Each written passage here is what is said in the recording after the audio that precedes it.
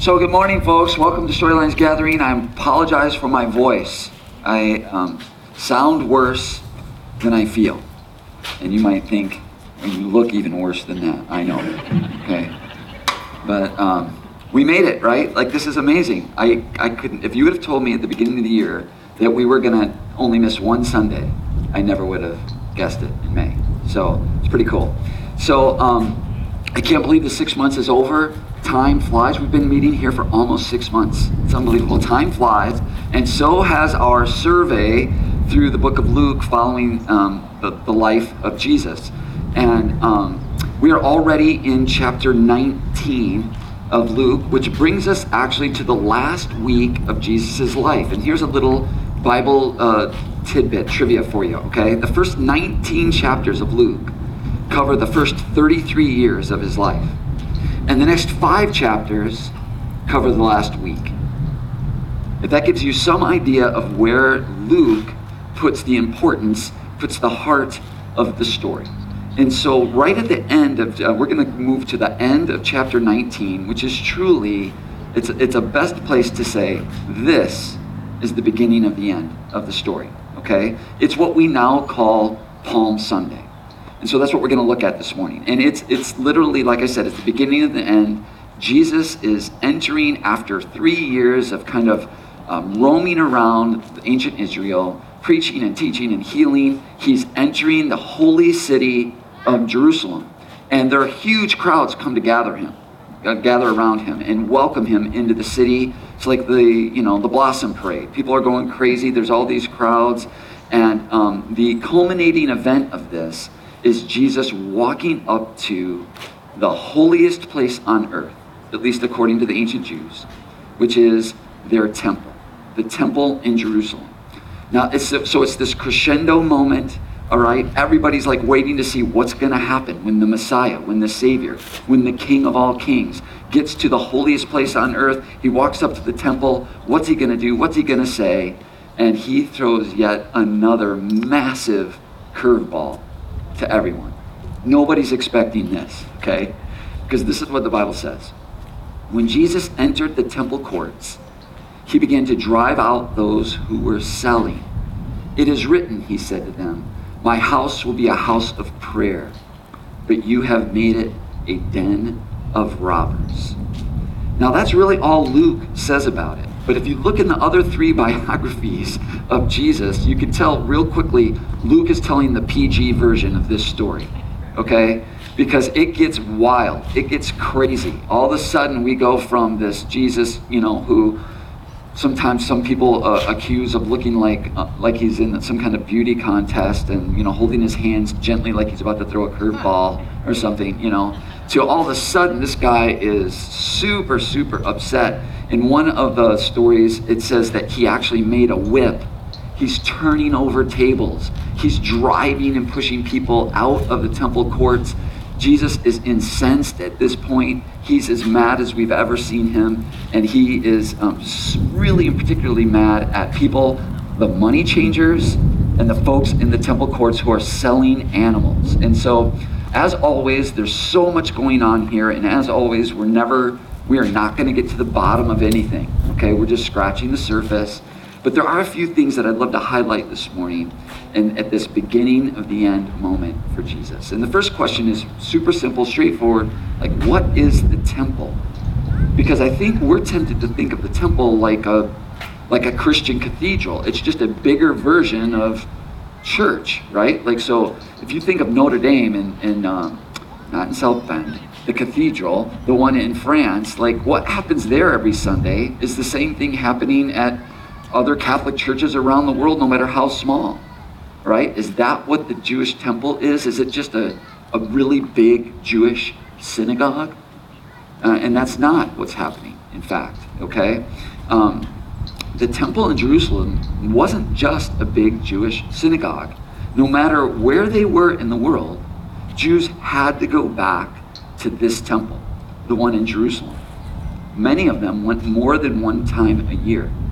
And this is one of the reasons that Jerusalem to this day is such a conflicted area of the world, because for one, for the ancient Jews and even Jews today, they believe that there's something that takes place in Jerusalem at the temple that takes place there that couldn't take place any other place in the world. Actually, two things, okay? And the first is this: the temple was the place where you could meet God face to face. That was the place where you could go. It was a place of personal encounter with God himself. In fact, in the Psalms, which are these ancient songs that the Jewish people would sing, many of them on the way to Jerusalem, one of the Psalms goes like this: I want to come and see you face to face in your sanctuary. Okay? So now Judaism, it does have a sense that God is everywhere, you know? Like many of us have that sense that God, well, where's God? God is everywhere. But the Jewish religion doesn't believe that God is everywhere the way he was present in the temple. You can think of it, I was watching a news story this week, and I was thinking, it's kind of like Jeff Bezos and Amazon. Like, this is how the Jews thought about it. So, like, think about it. Bear with me, okay? The handiwork of Jeff Bezos, we see everywhere, right? Like the internet, Amazon is everywhere. On the freeways, his trucks are everywhere. In my driveway, they're just coming in and out every day, right? Pretty much everywhere. Jeff Bezos is now even in outer space, right? I heard somebody the other day call him a cash-tronaut. And so he's everywhere. His handiwork is everywhere. But to know him personally, to know Jeff Bezos personally, you have to meet him face to face. That means you have to be in the same place where he is at, okay? And so it is with the God of ancient Judaism. That was the first function of the temple. Their claim was that God, his royal presence, what they called in the Old Testament, his Shekinah glory, dwelt on earth in this one place. Okay, behind this veil, this curtain, and behind this is the Holy of Holies, and that's where God is, in a very special and a unique way. So that's one very unique thing about this temple in Jerusalem, okay? The second thing that's very unique about it is that it was not just the place of personal encounter with God, it was the place of sacrifice. And we've hit on this theme quite a bit in the last few weeks. You know, this is why there were people in the temple courts, the outer courts of the temple, who were selling animals. And these Jews were coming from all over the world, and so they had different kinds of currency. You had to exchange your currency for the local currency. And so that's what's going on there. You have to picture this big marketplace when Jesus walks into the temple. This is what he finds, because people are buying these animals to atone for their sins, okay? These Jewish pilgrims were descending on Jerusalem, and that's what they're doing. And so, you see, the temple is kind of the embodiment of this one really key teaching of the ancient Jewish religion, and it's this: you can't just approach God any old way you want. Like, you just can't just bebop up to God like, what up, bruh? You cannot do that with God. That was just, you can't do that, okay? There's no sauntering up to God. To meet God, you had to be cleansed. And to do that, you had to make a sacrifice. Now, for this to begin to resonate with us at all, there's a couple things that we need to kind of keep in mind. And the first thing that we have to remember is that Judaism is neither a Western nor an Eastern religion. Okay? Western and Eastern religions are very different, but the Jews actually lived, to this day, Israel is in this small sliver of land that literally brings together the Western and the Eastern world. And the Jewish religion was a hybrid of Eastern and Western religions, okay? So Eastern religions, for example, and there's a lot of really fancy $10 theological words here, but I'm going to boil it down to just two concepts for us this morning, okay? Eastern religions believe that God is perfect but impersonal. Perfect but impersonal. Think of like the Force in Star Wars, okay? It's very clear when you're watching these movies, and there's way too many of them if you ask me, but as you're watching these movies, that the Force is real, the Force is powerful, but you can't really connect with it in a personal way. You can have some kind of mystical union with the Force, or with the Eastern gods or God, but not a relationship, a personal relationship in the way that you and I talk about it, in the way that we think about that concept, okay? On the other hand, if you think of ancient Western religions, now you have to go back to like world literature class in high school. So think of like the ancient Greek and the ancient Rome and the ancient pagan gods of Europe, okay? Their gods, Western gods, are opposite. They're very imperfect, right? They have names, it's like a big soap opera, right? All these gods, they have names, they have personalities, they're deeply flawed, all right? But they're personal. You can know these gods. You can have a relationship with these gods, all right? So the God of the Bible is really this hybrid of East and West in a really unique, revolutionary way that no one had ever laid out before in all of world history. Because the God of the Jews was both perfect and personal. Perfect and personal. Now this is new. We often hear about the Jews and we think, oh, they get credit for inventing monotheism. And you can kind of make a case for that. I think there's some evidence that there were other ancient peoples that had a version of monotheism. But what really made the Jews stand out as this peculiar little tribe with this bizarre new religion is that they had a God that was perfect and personal. That's brand new. That is brand new. No one had ever thought of that before. No one had ever described the Creator that way. So on the one hand, you could know this God of the Bible. That was part of what the temple was for. And on the other hand, because this God isn't just personal, that you can know him, he's also perfect. He's also holy. You couldn't just barge in. That was the other half of the role of the temple. Know God personally, place of sacrifice, okay? That's the two functions the temple served. Because to meet God, you had to deal with the issue of what the Bible calls sin. Now, there are echoes here of what we've talked about in the last few weeks, one of which is like, why did Jesus have to die? And I love all the questions and comments I've been getting from folks. Please keep those coming. Really, really good. You guys are super smart and really good looking. So thank you for that.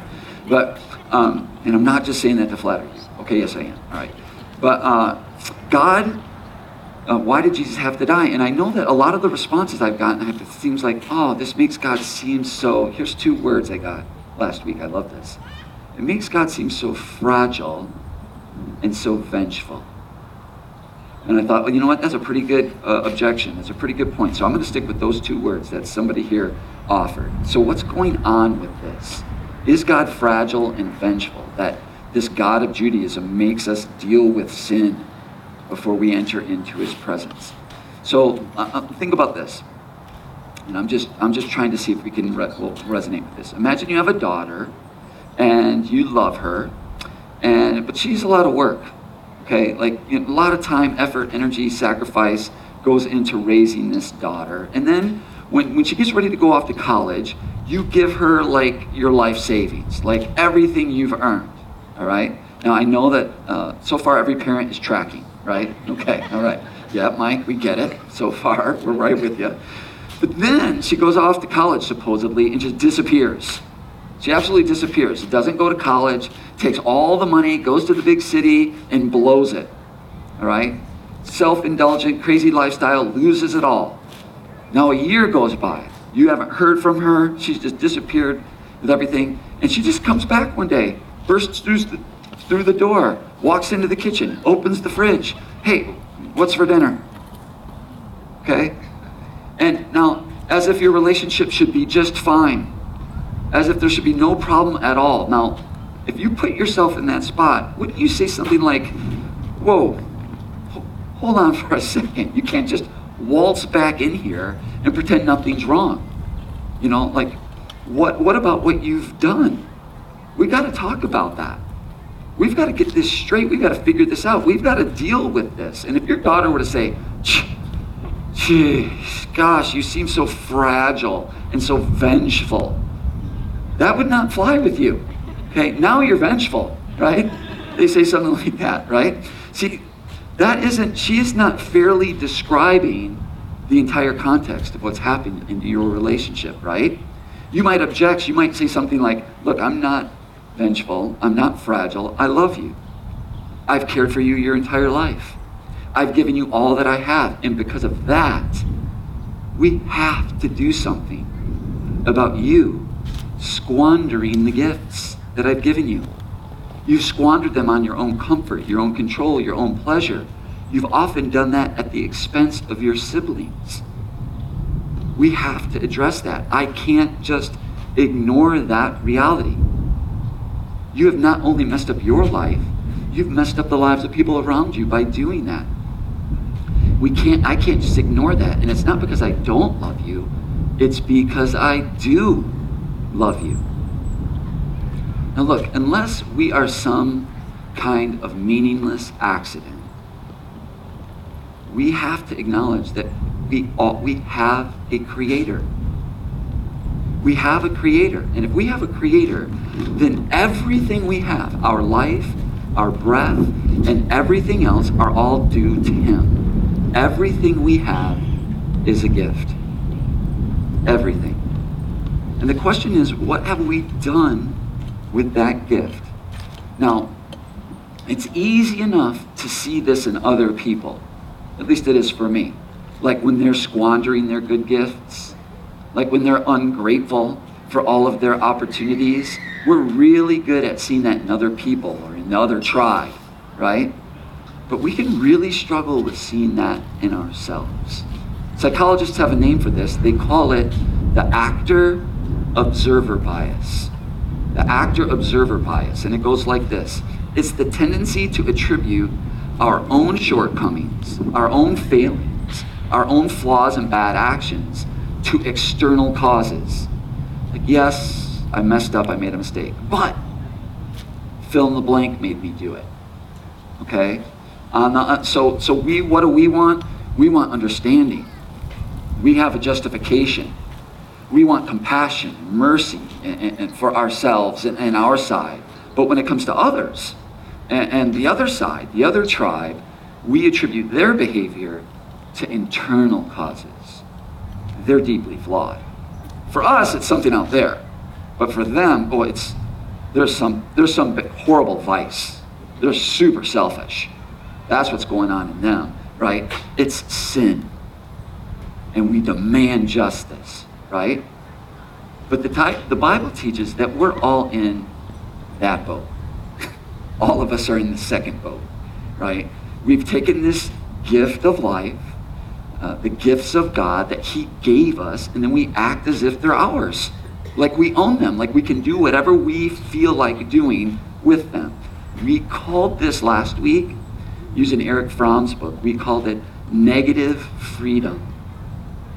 We call it negative freedom. Like we live as if we're free from the obligation or responsibility to God and to one another. But the God of the Old Testament, the God of the Bible, does not see it like that. And I would argue that our souls know it. And that's the reason that negative freedom, just this freedom from, leaves us empty.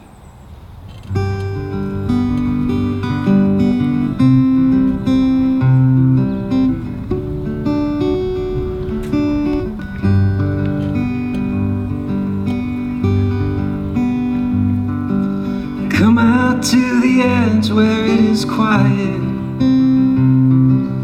where the ink will drain right out of you. Far below the sea and its convictions get broken by the beach out of your view. And once there was a time to join the army, and once there was a time to hear the news. Once there was a time for easy silence, but now the jury waits for you. You're caught between the mirror and the country, and caught up in a prayer of liar's words. The hounds are on your scent, you must move swiftly. And their spies just telling lies of what they heard. And once there was a time to join the army. And once there was a time to hear the news. And once there was a time for easy silence. But now the jury waits for you.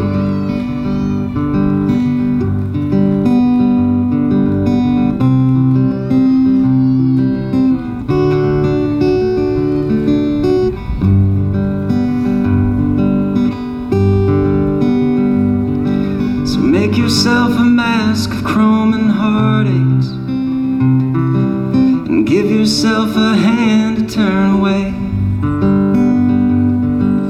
Once you heard a choir when you were dreaming, and you wish you could remember it today. And there may be a time to join the army. There may be a time to hear the news.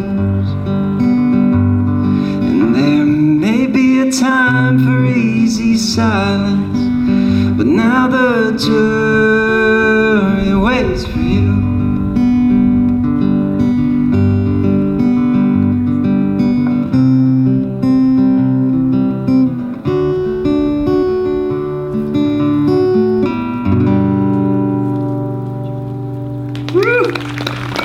David Green honor.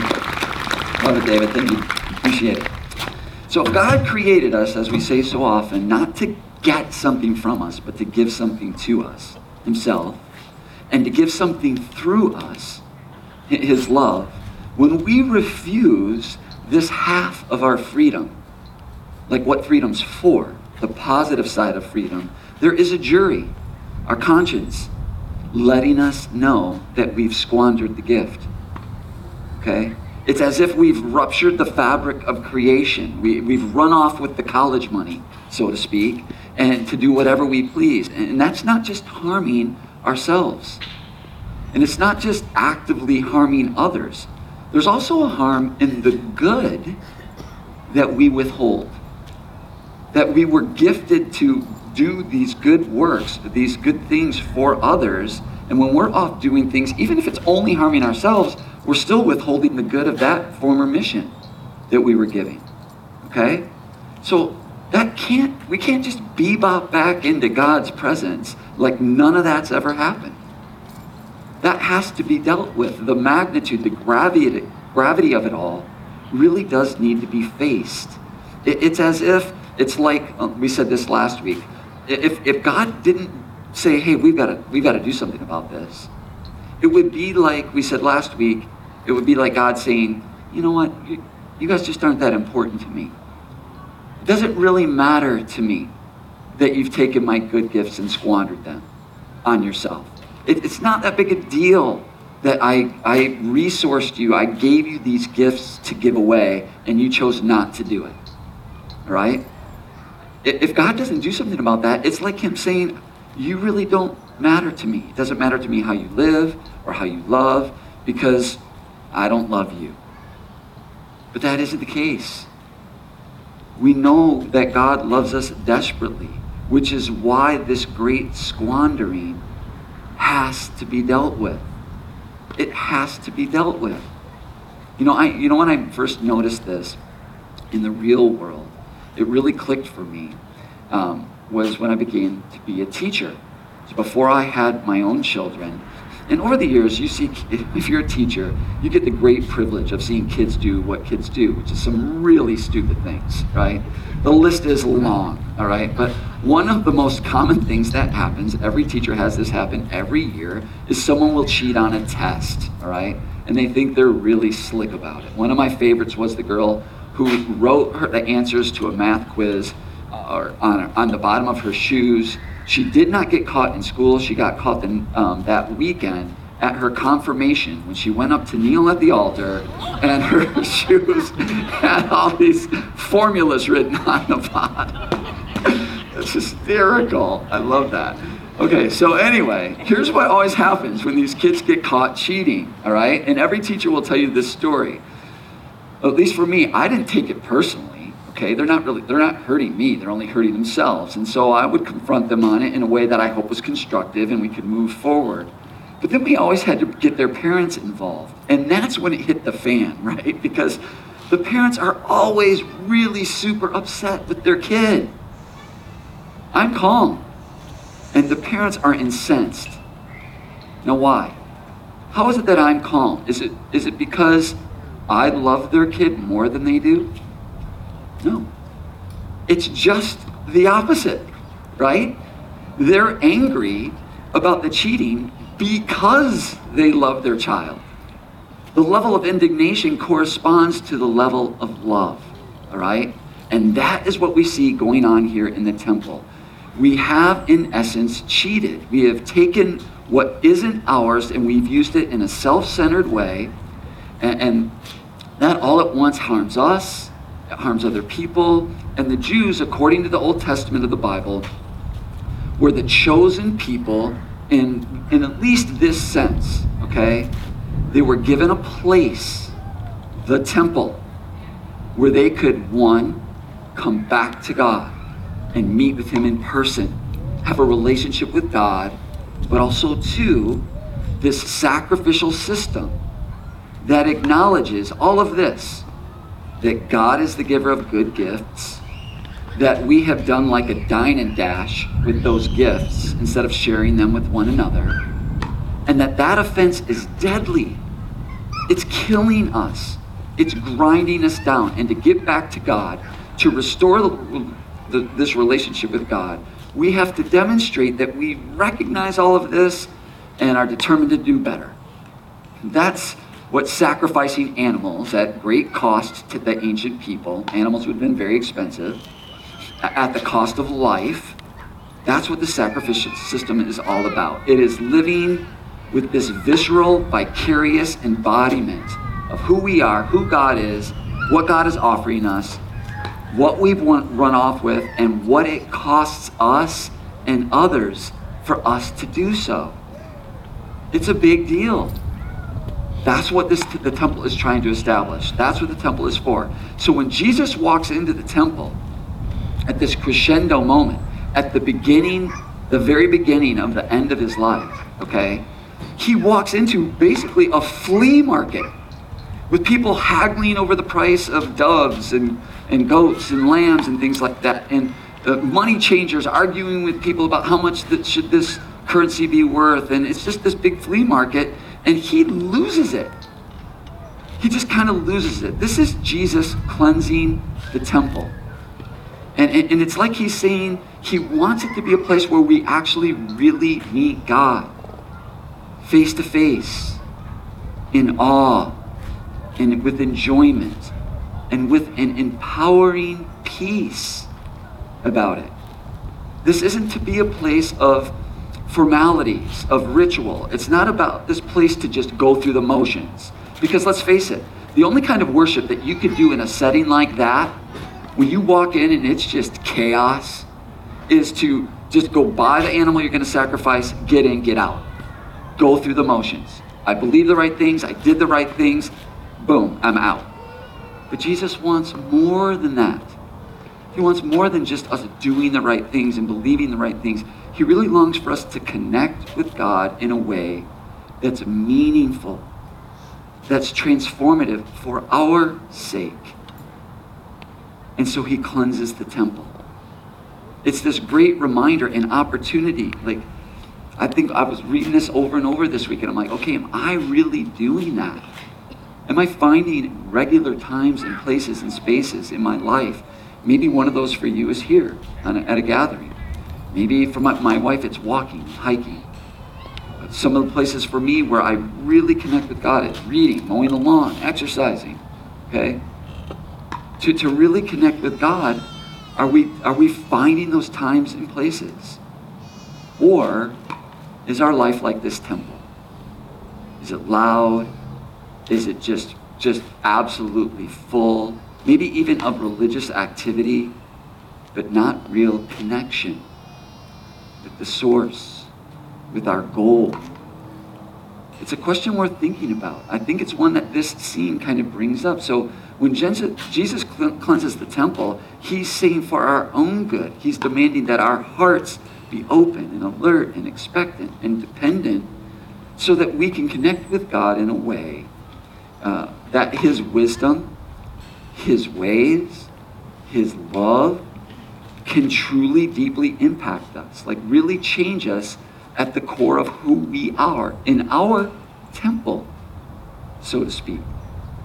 Connecting with God here in that way, enjoying, really resting in and taking strength from our acceptance. Are we finding ways to do that in our lives that we find that empower us and prepare us for the ups and downs of real life so that we can take these ups and downs and see them with some sense of perspective, put them in their proper place? Are we connecting with God on a regular basis in a way that transforms us and empowers us so that we don't overestimate the trivial but loud things in life, but we don't underestimate the dangerous but subtle parts of life and ourselves? So here's the deal.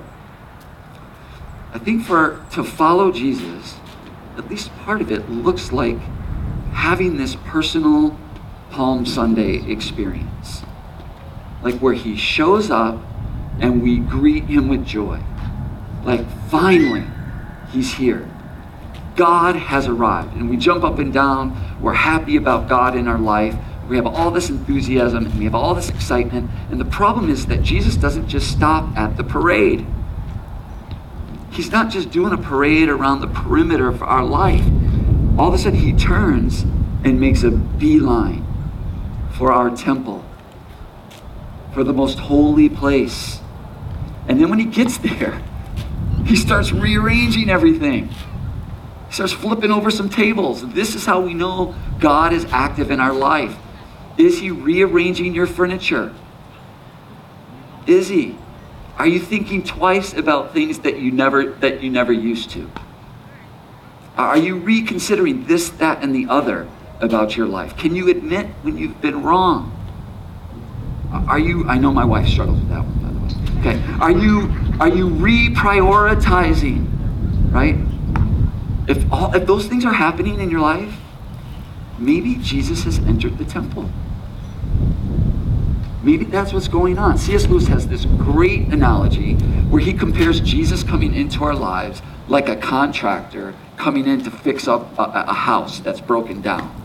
And he says, when the contractor first comes in and he's fixing the leaky roof and he's fixing the dripping faucet, we're like, oh, great, absolutely, yeah, great, good job, thank you so much. Why?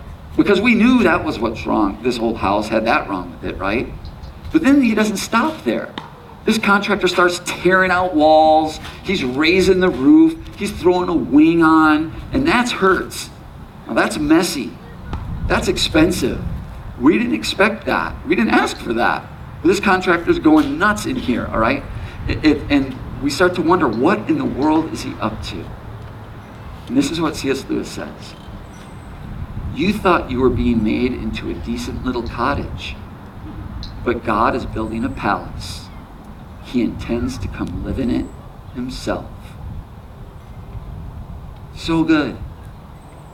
So Jesus is cleansing the temple. It's not just about like quieting our hearts and just focusing our hearts so we can really connect. It's also about connecting with God in a way that transforms us. The size and the shape of our souls, okay, and our hearts. It's about making room for God in such a way that, like we said last week, God's heart becomes our home. But likewise, our heart becomes his. It's a new way of thinking about how do we connect with God, this personal yet perfect God. One of my favorite writers wrote a book, and he calls it this, The Renovation of the Heart. I love that. This is what I'm discovering. If my God never challenges me, never pushes me, never counters my will, if my God never rearranges my furniture, it's time for me to look in the mirror, because maybe, more than likely, my God's staring me back in the face when I do so. So if you think about it, there was nothing wrong with the selling of animals and the money changing going on at the temple. That was part of this provisional sacrificial system that God set up. It was supposed to be happening, in other words. In other words, the selling of animals for sacrifice and the money changing was a good thing. So why in the world was Jesus so upset about it? And I think it's this. Because it was on the inside. Because it was on the inside. This is how we know Jesus is doing a number on us. He starts to rearrange things, even the good things that are too far in. They're too close to the center of our hearts and our lives, and they're crowding out God. And here's why. It is not a selfish thing on God's part. It's not about placating his ego. That's not what it's about. It's because nothing but God can bear the burden of being God. Nothing but God can bear the burden of being God. And if we allow anything or anyone, even something or someone good, into the center of our heart, our temple will fall.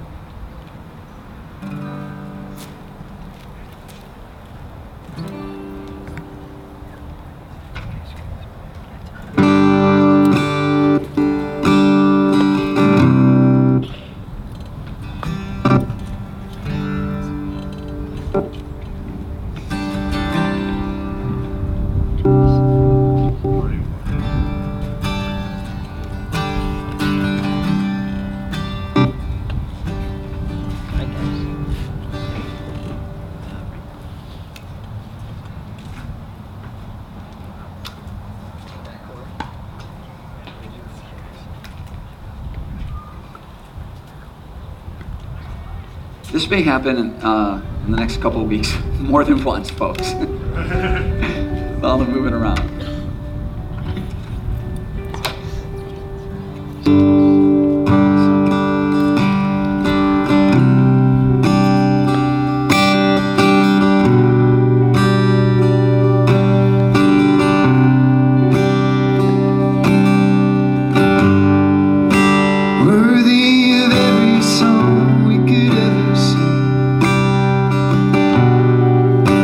Worthy of every praise we could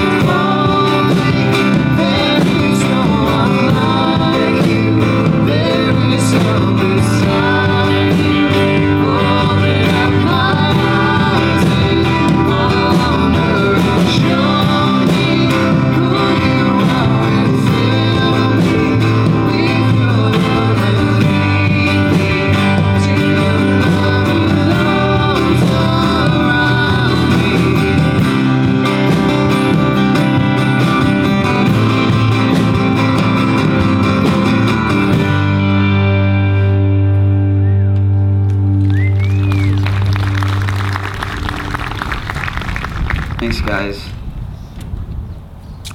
So after this huge scene at the temple, Jesus just, makes a scene. I'm sure his mom would have said, my mom would have said that, you're making a scene. So after this huge scene at the temple, the religious leaders come up to Jesus and they ask him, they go, what are you doing? And in one of the other biographies it says this, that Jesus responded to them by saying, tear down this temple and in 3 days I will rebuild it. And they thought he was crazy. But he wasn't talking about this physical temple, this building that was around them, that housed this provisional sacrificial system that people had to repeat over and over and over again and never got the job done. He was referring to the temple of himself, the sacrificial Lamb of God, who, as we discovered last week, came to give his life as a ransom so that this provisional could become permanent, so that the temporary temple built by human hands could become an eternal one built by him. Jesus is the temple of God. Jesus is the temple of God. He is where we meet God face to face. And he is the sacrifice for and atones for our sins. We can now have this personal relationship with God where the temple of God comes into our life, into our temple, and lives and moves, and we have our being through, in, and for him. Let's pray. Jesus, we thank you for this time and this place, for your amazing love for us that stops at nothing, that you call us out, that you invite us in, that you want to transform our hearts. Help us to see the ways that we crowd you out of our life. God, I pray for this personal Palm Sunday for each and every one of us, that we would greet you with joy, and that we would be very patient and open and humble as you rearrange the furniture in our lives. I pray that you would help that to transform us back into ourselves, that we may receive your love and may share. God, I pray that as we leave here this morning, you would help us to grow and remain open, alert, expectant, and dependent on you. It's in Jesus' name we pray. Amen.